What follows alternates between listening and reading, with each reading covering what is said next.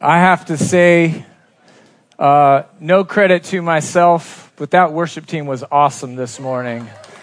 Those guys were so good. Ethan, I'm going to keep embarrassing Ethan because every time he opens his mouth and sings, I want to give up singing altogether. He's so good, so good. Well, good morning. If you don't know who I am, my name's Andy Squires. I'm the worship leader here, but I have been asked to preach this morning. How many of you were here last week for John Mark's sermon on the flood? And then how many of you here were the week before that on the creation? Robin had the first topic in our series. We're going through the book of Genesis this summer, and I have to say that he had the toughest task because you had to cover the most amount of chapters in like 30 minutes. So what this is we're just going through the book of Genesis and really hearing the story about where we come from. This is the origin story of all belief. Well, it's the origin story of the universe, the created universe, but it's particularly the story of followers of Jesus. So first week was creation. Last week, John Mark covered Noah and the flood. This week, we're going to be talking about Abraham, all right? So how many of you guys know who Abraham is? He's there's a Sunday school song about Father Abraham had many sons. Yeah, y'all know it. Had Father Abraham. It's pretty good. Yeah. Okay. Class dismissed. So, I have to say that in preparing for this message, I always get more out of preparing for a message than I do listening to a message. It's really interesting. And I think that really speaks to the idea that giving yourself to studying the Bible is really important. If you don't find yourself in the Word often, that's a problem. You know, we need to be reminded to get back into the Word because here's why it's important for me. I would say this is my testimony. I'm going to tell on myself. Probably over the last season of my life, because of one thing or another, I've given up some of the hope that I once had. I have given up on some of the faith for things that I once had. I've probably given up on some of the promises and callings and words that God spoke into my life as a younger man. For one reason or another, I've just lost heart somewhere along the line. And last week or the week before, I was in San Francisco with some folks that were, I don't know how else to say it. They were charged up in faith. They had a lot of faith active in their lives, the way they were speaking, the way they were acting, the way they were talking.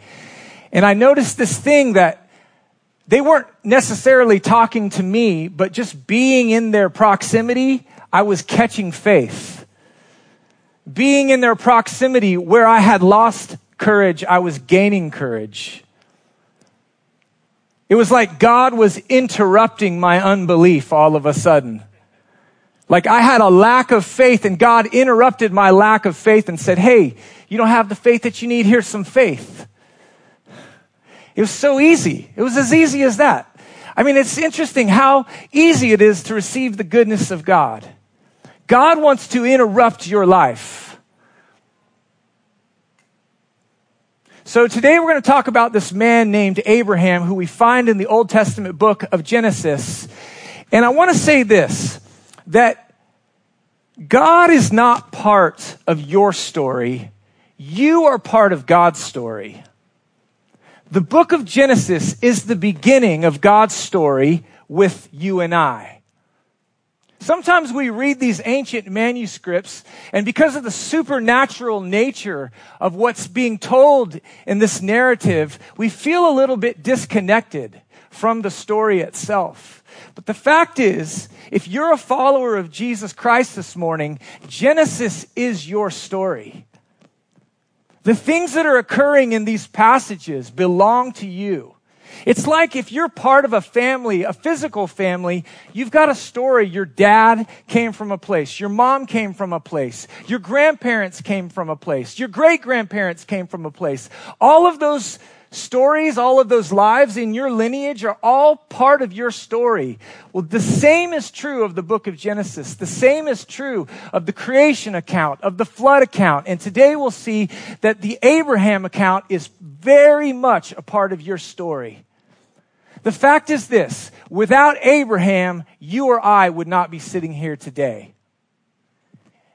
The patriarch Abraham is the very first reason why you're sitting here today.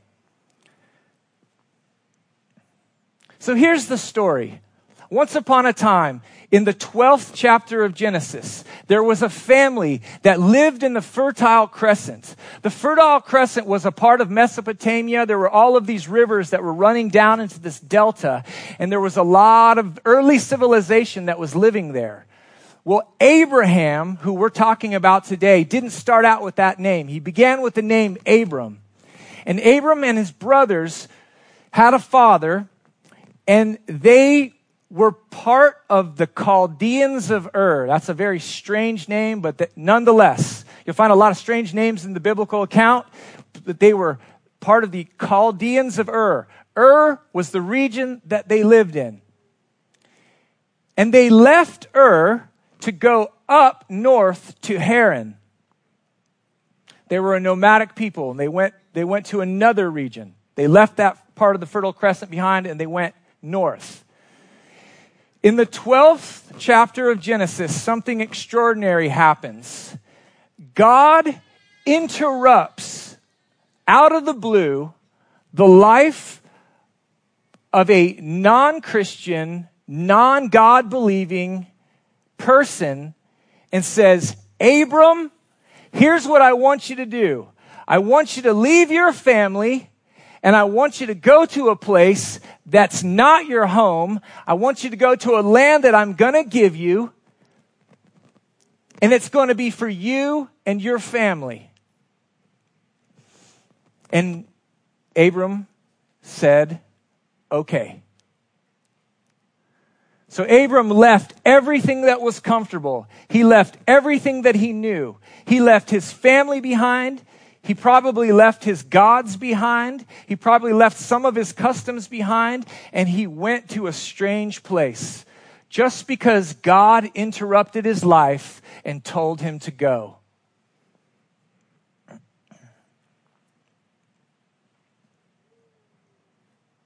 So I want to say this, just as a precursor to telling you this story. We live in the information age. All right? We live in the age where we have access to all information all of the time, anytime that we want it. Right? So because of that, some of the supernatural, miraculous parts of God's story seem kind of strange to us. They seem like not quite what we've ever experienced in our own life, or not quite what we've seen with our own eyes. And so I'd like you to just hear me out for a second, because I find that when I can put myself into a story, I can receive more out of it. But the only way I can really put myself into a story is to humble myself to it. Sometimes it could be considered foolish to believe the story of God because of the supernatural nature of it. But I'm here to tell you that unless you're willing to be a fool and believe God in these things, you won't enter into the story. Jesus put it this way. In Matthew chapter 18, a couple of his disciples come to him and they say, Jesus, who's going to be the greatest in the kingdom? And he said this, the most striking thing. He said, unless you are converted, unless you are changed and you become as a little child, you by no means have any part in the kingdom of heaven. I would say it this way. Unless you are converted in your mind and you have a mind shift, and you become like a child, willing to hear the story of God and willing to receive it as it's given, you can't see it. You can't enter into it, and you can't make that story of faith your own. So in the practice of you even just listening to this story, let's just take a minute and ask the Lord to change our hearts. Make us like little children. What's so interesting in that chapter, in chapter 18, Jesus says to his disciples, the greatest will be like a child. Not one chapter later in Matthew 19, the disciples are rebuking little kids that are coming to Jesus. It's like they didn't get the lesson. It's only one chapter away. Let's just pray together. Father, we thank you for your word that goes forth. It goes forth in power. It goes forth to bring change. It goes forth to bring transformation. It goes forth and it's exploding with faith in our hearts. Your word is creating faith in our hearts, Lord. So we just want to receive from you all that you have for us today, all that your Holy Spirit has for us. In your name we pray. Amen. Okay, so part of what I'm supposed to do up here is to tell you the story of Abraham, okay? The story of Abraham goes from Genesis chapter 12 to Genesis chapter 25. So what we're going to do is read all 13 chapters today together, okay? Of course not. Just kidding. But so I'm just going to give you a rough version of the story. If you want to follow along, I'm going to start in chapter 12 and you can just kind of like follow along with me, all right? So it goes like this. Abraham is the beginning of the nation of Israel, and he is the beginning of the line of the eventual Messiah. Jesus is the outcome of the family line of Abraham. Because Abraham believed in God initially, I am a follower of Jesus today. If you know nothing else about your part in this story, you're a follower of Jesus today because Abraham said yes to God however many thousands of years ago. That's pretty incredible to think about, isn't it? But before Abraham met God as Yahweh, he lived in the region called the Fertile Crescent, as I've already said. Okay, so in chapter 12 of Genesis, we read the first time that God engages with Abraham. Abraham is 75 years old when this happens, and he is married to a beautiful old lady named Sarai. And Sarai is she's probably between 60 and 7 years old, but she's gorgeous. She's gorgeous. But she happens to be barren. She can't have kids. We know she's gorgeous because 2 times Abraham lied to a king and said, this beautiful lady is not my wife, she's my sister. And 2 kings almost lost their lives over it. So I take great comfort in the fact that the great patriarch Abraham is on this incredible journey of faith with God, but he keeps lying to people and he keeps doing terrible things. And then you get to the book of Hebrews and they don't mention any of those failures. They only mention all of his great faith. So there's hope for us. So Abram at this point is 75 and Sarah is somewhere up there and she's barren. And God shows up on the scene and he says to Abraham, leave your native country, leave the place that you are familiar with, leave your family behind and go to the place that I will show you. All right. And then he says this a little while longer in chapter 12. He says, I'm going to make you a great nation. I will bless you and make you famous. I will bless those who bless you and curse those who cursed you. And here's the good part as far as we're concerned. All the families on the earth will be blessed through you. All right? So Abraham did as the Lord instructed. And Abraham eventually arrived in Canaan. When he got there, God said, this is the land that I'm going to give to you and your descendants. All right? I can relate with Abraham so much. I remember when I was 20 years old and the Lord came to me and he spoke a few words to me and he said, I'm just going to paraphrase these amazing words for you. the Lord came to me and he said, you're going to be amazing, you're going to be great, and all of your dreams are going to come true. And I was ready. I was like, Lord, I'm ready. Take me over, Jesus. I am your humble servant, ready to fulfill the great will that you have for me. Because obviously I'm anointed. Obviously I've got a lot of things going for myself. Thank you for these incredible words, Jesus. Let's do this. But Abraham had a problem. God came to him and said, see all this land? All of this belongs to you and your descendants. And at this point, he has not even one son. His brothers have kids. His brothers have kids coming out their ears. Many sons, many daughters. All Abraham has is wealth at this point. The problem with the promise that God gave to Abraham was that he had no heir. He had no son. God spoke to him a promise which could only be fulfilled if Abraham had an heir. But he had no son, and he had no possibility within himself to have a son. The Bible actually says in the book of Hebrews that Abraham's body was as good as dead. It was good as dead.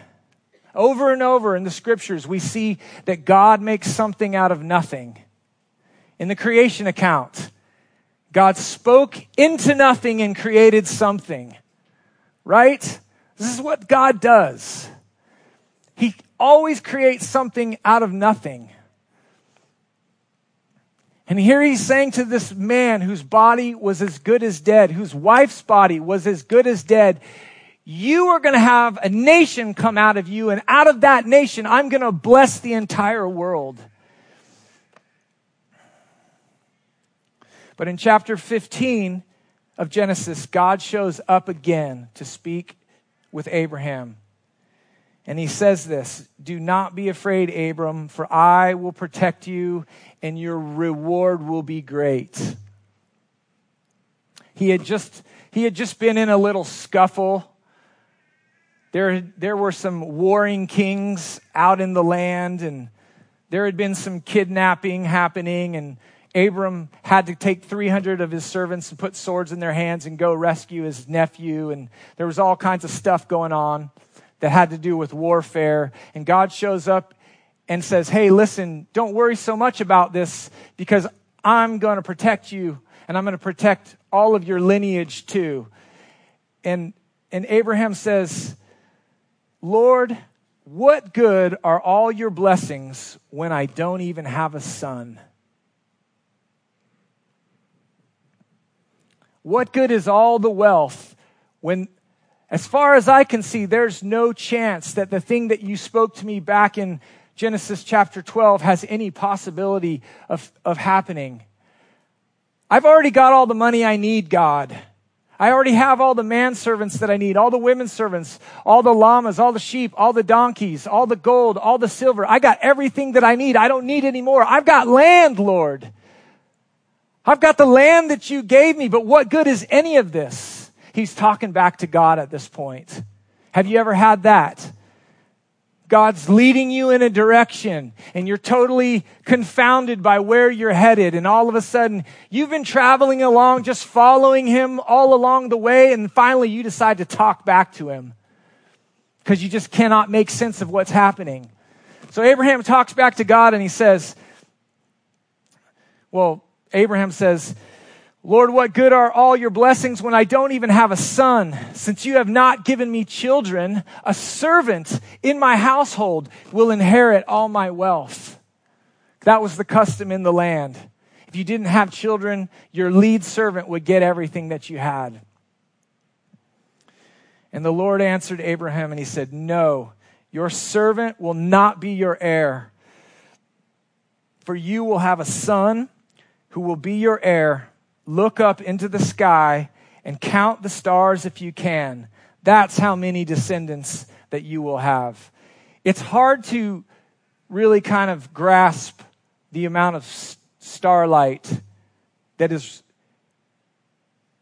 looking down from heaven when you live in a city or probably anywhere in the vicinity of a town, because of the light pollution at night. But last summer, the Squires family went camping on the New River, and there was no electricity for miles around. And we did this thing where we just took a couple blankets and we went in the middle of this field, and we all laid down, all 10 of us laid down in a field, and we just looked up at the sky for a couple hours because it was stunning. It was stunning. When you can look at the sky without any light pollution, it's incredible. I used to always read that scripture and be confused by it because I couldn't see any stars when I looked up.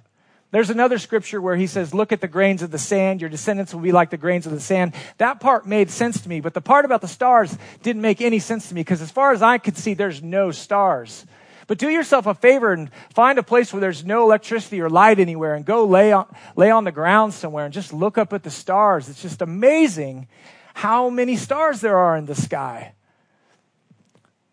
But God's saying to Abraham, listen, I know you don't have a son. I know you don't have an heir, but here's what you need to do. Look up into the sky and try counting the stars because that's how many sons and daughters that you are going to have. And by this time, he's a little bit older. This conversation started when he was 75, but now he's 86.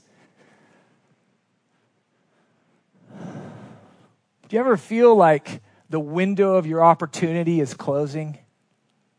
I get anxious about that all the time. Oh God, I'm 43 years old. I'm turning 44 in August. My window of opportunity is closing. It's almost like God is waiting for all of the doors of opportunity to close on us so that he can finally do his thing. That should give you a lot of hope today.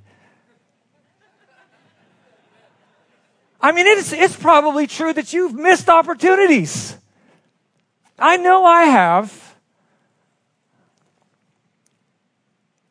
Man, I'm telling you what, I've just had such a experience with the goodness of God in the last couple of weeks. Amy and I were talking this morning during worship, and I just realized all these things I have given up on in my heart. And I just started repenting. I was like, Amy, I'm so sorry. I'm so sorry for giving up on those dreams, for giving up on those promises, for giving up on that stuff that the Lord called us into. But the thing is that when you miss your opportunity and you repent, it gets so easy to just walk back right into it like you didn't even miss a beat. That's how good the Lord is. He just catches you up.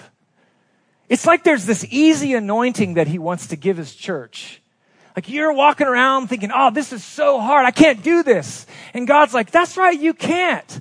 As soon as you figure that out and you just agree with me, man, I got this thing that I can give you. And it's called grace.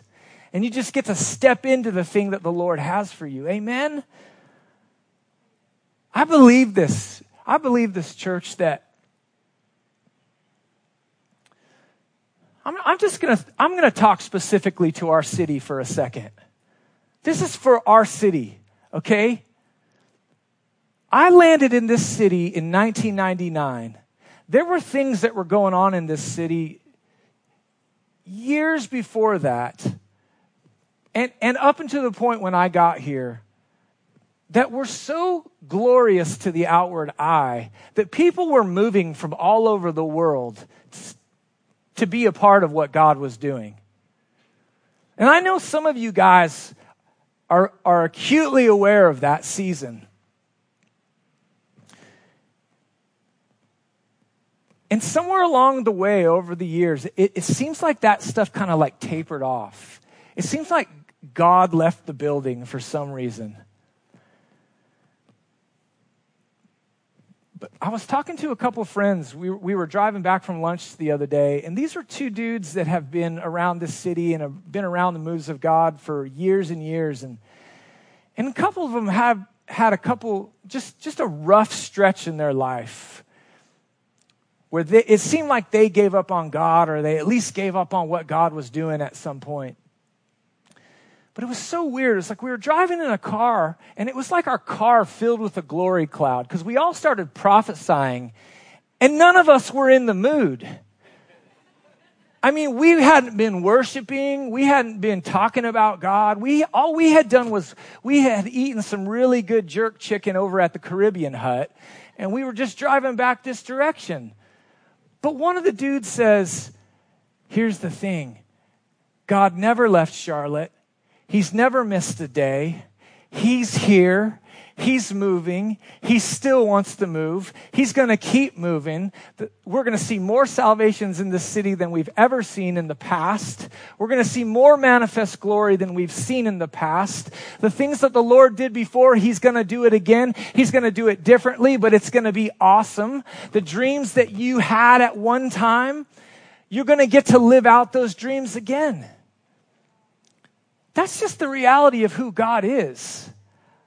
I can't argue with the goodness of God anymore. I just can't do it. Every time I try to argue with His goodness, I just end up in anxiety and fear. Every time somebody tries to talk me out of what I've been believing God for the sake of having an intelligent conversation, I just end up scared. And I just don't want to do that anymore. I know when I started out, I was like Abraham, and God spoke to me a clear word. And I went in a direction with Him and towards Him and for Him. And I might not be at the end of that journey. I might have some testing that I still need to go through. I might have some things that I'm still walking through. But I have to believe that God is faithfully not just going to fulfill the promise someday, but walking with me this whole way through. Is anybody catching this? Does anybody need to hear this morning?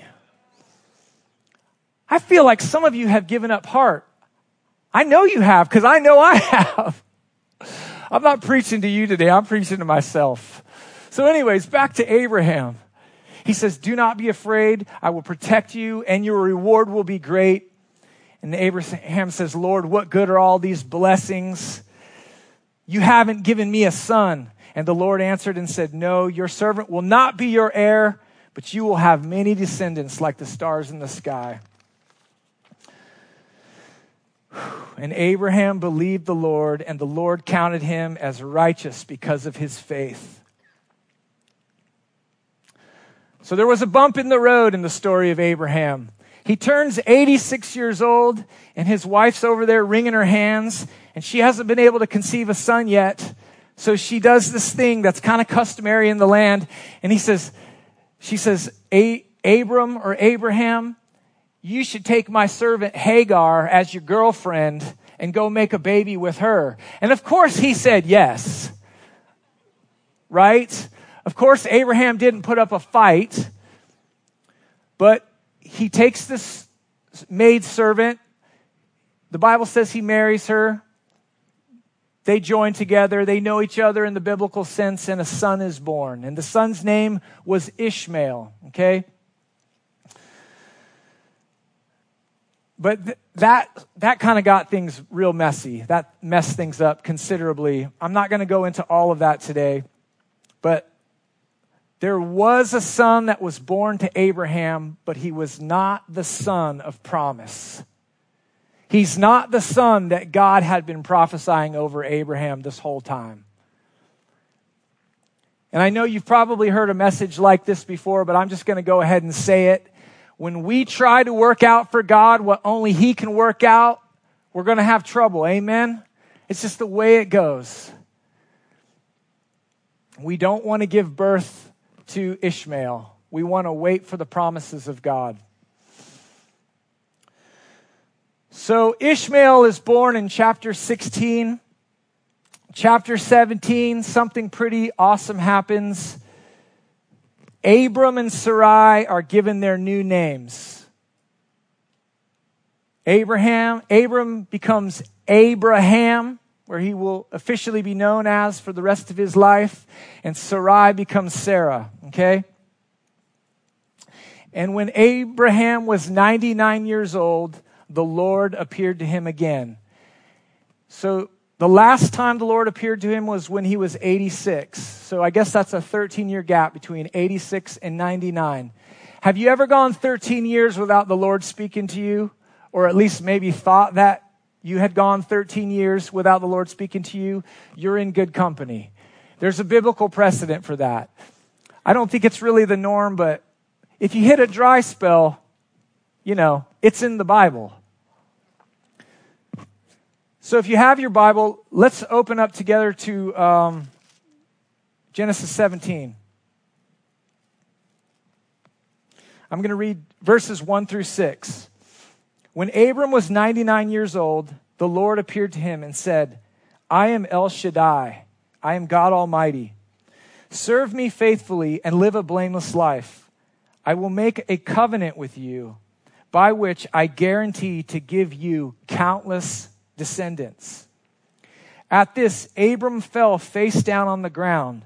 Then God said to him, this is my covenant with you. I will make you the father of a multitude of nations. What's more, I am changing your name. It will no longer be Abram. Instead, you will be called Abraham, for you will be the father of many nations. I will make you extremely fruitful. Your descendants will become many nations, and kings will be among them. Then turn over to verse 15. Same chapter 17. Then God said to Abraham, regarding Sarai, your wife, her name will no longer be Sarai. From now on, her name will be Sarah, and I will bless her and give you a son from her. Yes, I will bless her richly, and she will become the mother of many nations. Kings of nations will be among her descendants. Then Abraham bowed down to the ground, but he laughed to himself in disbelief. How could I become a father at the age of 100? He thought. And how can Sarah have a baby when she is 90 years old? So Abraham said to God, may Ishmael live under your special blessing. So here's the deal. God's telling him this thing. And he says, God, we've been waiting now for 24 years, and this hasn't come to pass yet. So clearly you're not able to get this done. But I've got this other son, Ishmael, and he's available, Lord. But God replied, no, Sarah, your wife, will give birth to a son for you. You will name him Isaac, and I will confirm my covenant with him and his descendants as an everlasting covenant. As for Ishmael, I will bless him also, just as you have asked. I will make him extremely fruitful and multiply his descendants. He will become the father of 12 princes, and I will make him a great nation. But my covenant will be confirmed with Isaac, who will be born to you and Sarah about this time next year. When God had finished speaking, he left Abraham.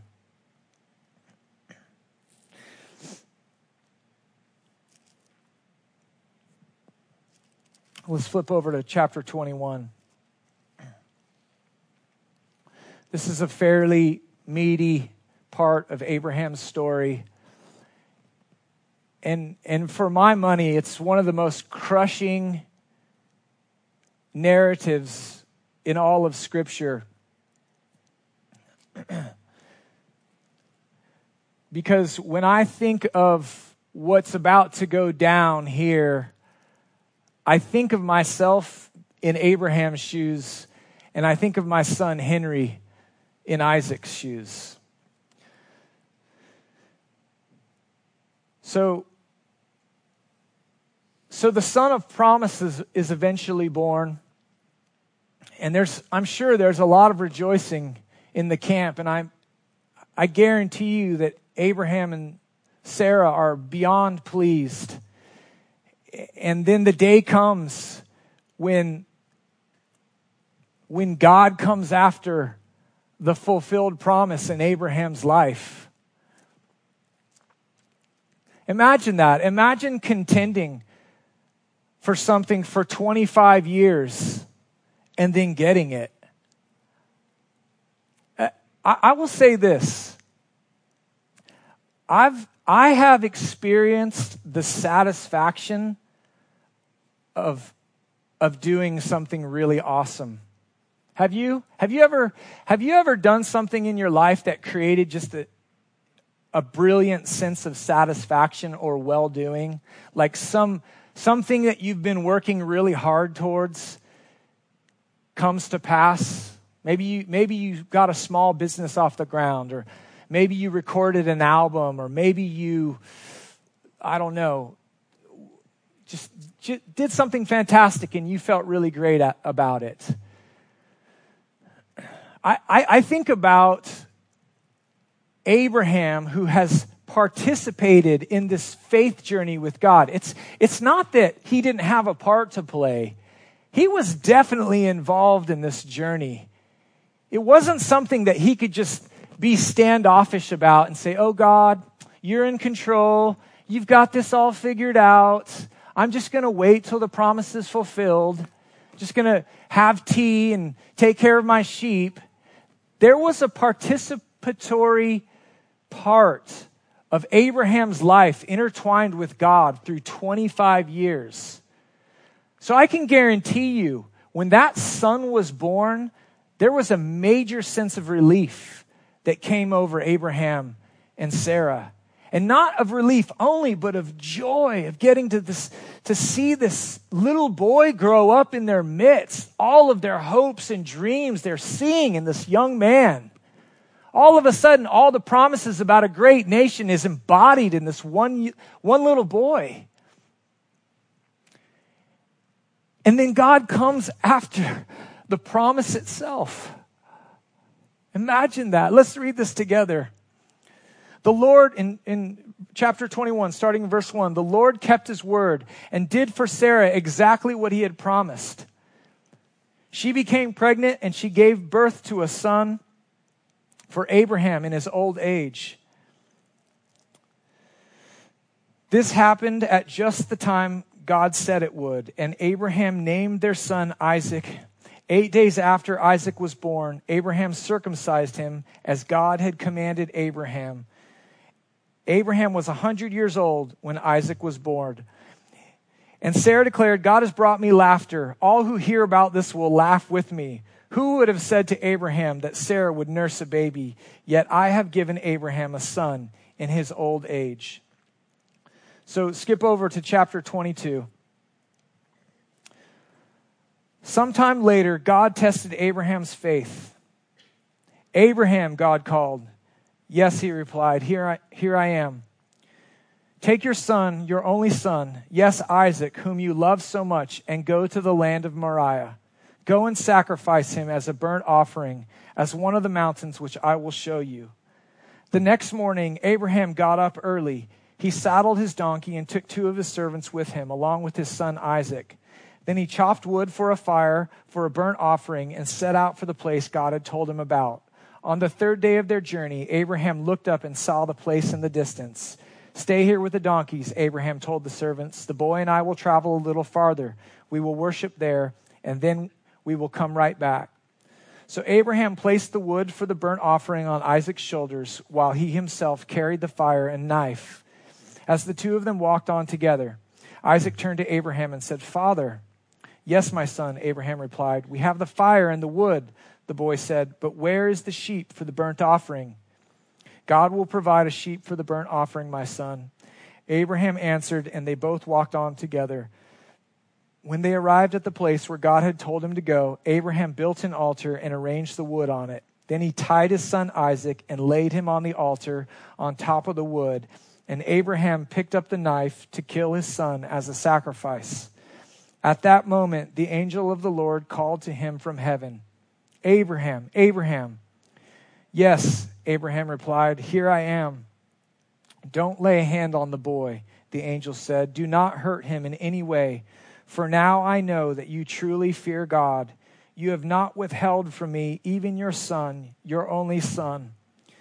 Then Abraham looked up and saw a ram caught by its horns in a thicket. So he took the ram and sacrificed it as a burnt offering in place of his son. Abraham named the place Yahweh. Yireh, which means the Lord will provide. To this day, people still use the name as a proverb. On the mountain of the Lord, it will be provided. Then the angel of the Lord called again to Abraham from heaven. This is what the Lord says. Because you have obeyed me and have not withheld even your son, your only son, I swear by my own name that I will certainly bless you, and I will multiply your descendants beyond the number, like the stars in the sky and the sand in the seashore. Your descendants will conquer the cities of their enemies, and through your descendants and all the nations of the earth will be blessed, all because you have obeyed me. And Isaac breathed a sigh of relief.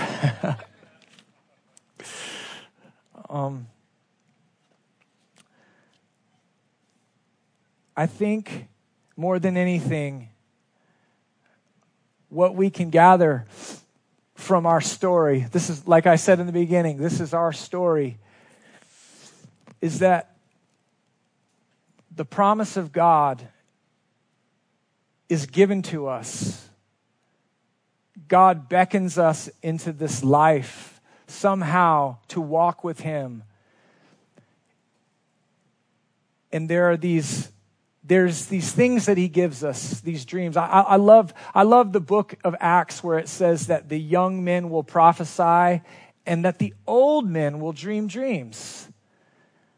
Dreaming isn't for the young. It's for the older. It's for the older of us. God means for us to dream. We should dream with God. But the thing is this, is that as good as the promise is, as good as the dream given is, as sweet as the receiving and the fulfillment of the dream is, ultimately there's something better than the dream itself. And that is the Lord Himself. The thing that the Lord is really calling us into, just like He did with Abraham at the beginning when He called him out of Ur of the Chaldeans into a land that He would give him. He did that so not just so that He could bless the world like He said that He would, but so that He could walk with Abraham. And Abraham could walk with Him. And they could have a friendship. And Abraham could be devoted to God Himself.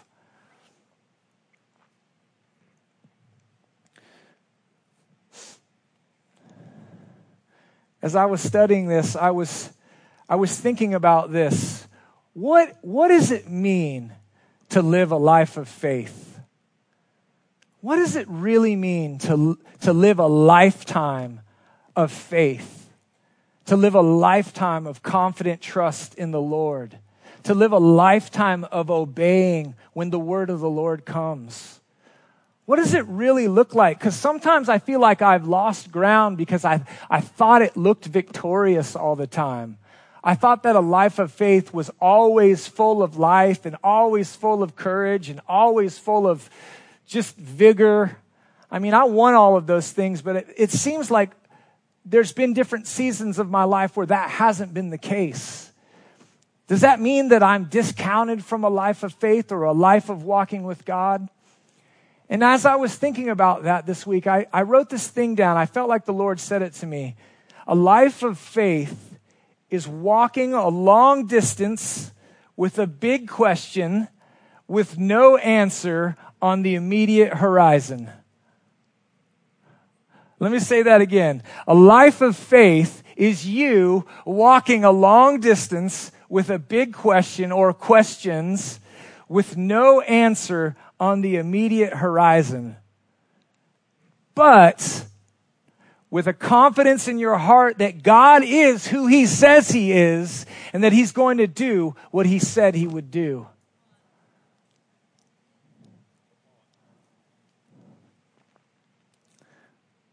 And here's the part where I think you win.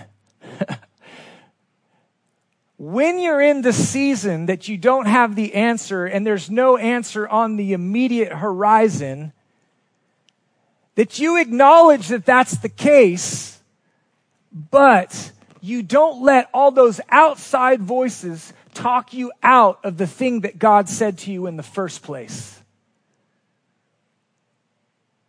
Because I promised you that the enemy wants to talk you out of believing God for what God said to you. Because if he can do that, he can take you out. And I'm not even talking about taking you out of this life. I'm just talking about taking you out of progress and going on with the Lord.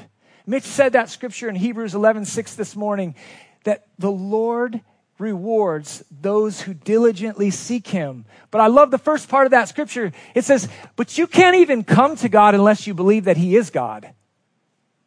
I find that we live in an age where that's the number one question.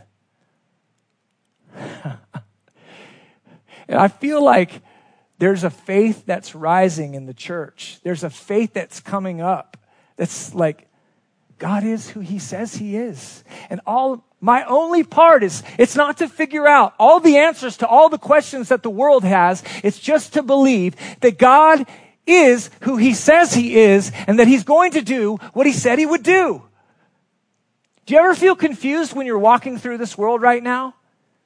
There's a lot of confusion. I think there's more confusion now than there's ever been on the planet, but this is all I know. But I would wager that there's so much information flying around that people are literally being talked out of a simple trust in Jesus, in a simple trust of following on the Jesus way. I was so struck. I was reading through Hebrews this week, and whoever the writer of Hebrews was believed a literal account of Genesis. He says that it was accounted to Noah as faith because he believed God when God told him to go build a big boat when he saw no flood on the horizon. And the writer of Hebrews, he recounts a lot of Abraham's story. And he says, this is how Abraham succeeded in his life. He did one thing. He believed God when God said something to him. If you ever wonder what you should do that. God speaks and we go, okay, God. And now, of course, it's more nuanced than that. Life is not simple, it's complex. But I believe that the Lord wants to lead his people in a simple way of following Jesus. And we can see our story in Abraham. We can be like Abraham. When God shows up, we believe him over the long haul. Because here's the thing. I'm turning 44 this summer. And I honestly believe this. I'm just getting started.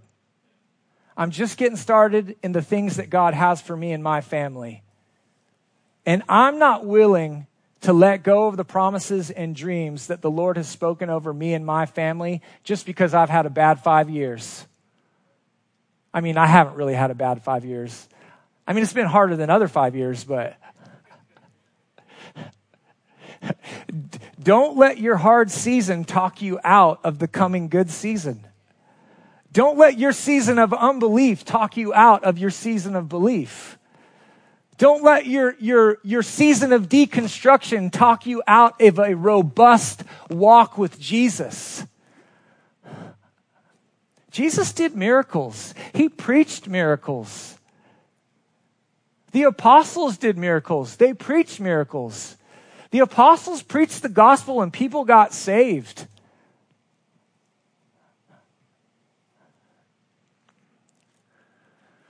Whew.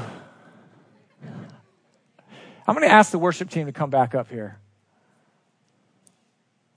Maybe nothing that I said made any sense at all today, which is very possible. But maybe you've got a stirring in your heart that you need to believe again. I'm a big fan of this young man. He's a folk singer. he's from the UK, but he's got an African last name, so I'm going to butcher it. His name is Michael Owa Kun. It's a really long last name. But he sings this song and he says, "Oh Lord, I'm getting ready to believe." When I just hear him, he's not even he might be a believer, I don't know, but he's not singing it in a Christian context. But when I heard him sing that, I was like, oh Lord, I need to get ready to believe again. I need to get ready to believe again. And I sense that for us, guys. I sense the Lord wants us to get ready to believe him again the way we did before. Because you know how good that felt when you followed Jesus in that way and your heart was alive with belief. When your heart's alive with belief, it's like it becomes like a magnet for possibility at that point. So here's what we're going to do. We're just going to stand up together. Let's just stand together. You can play those chords if you want to. Yeah. Well, one of the most profound things about Abraham was that it says Abraham believed God, and it was accounted to him for righteousness. And so when you see the life of Abraham, when God changed his name after that promise, his name was changed from Abram to Abraham. Abram meant exalted father. Abraham meant father of a multitude. So Abraham introduced himself to people for a year as the father of a multitude when he had no heir.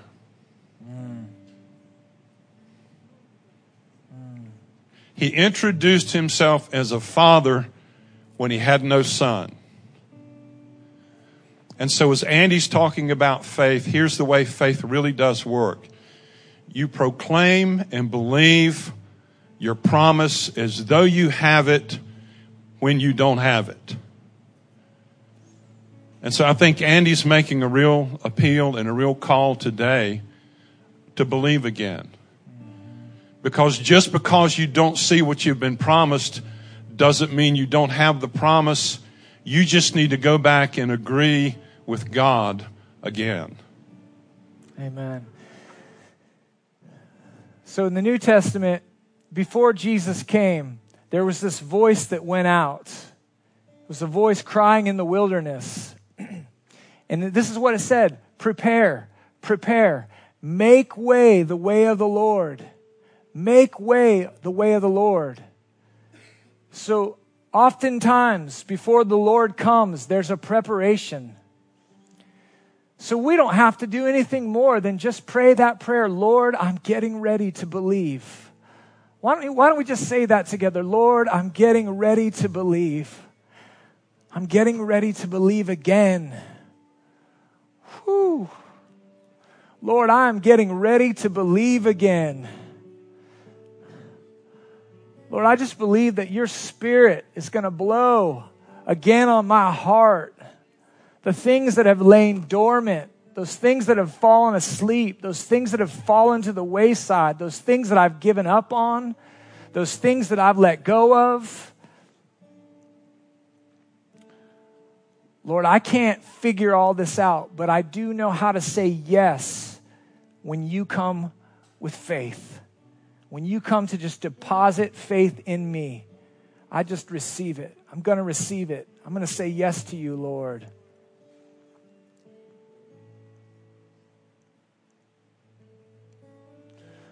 Let's sing that together, that chorus.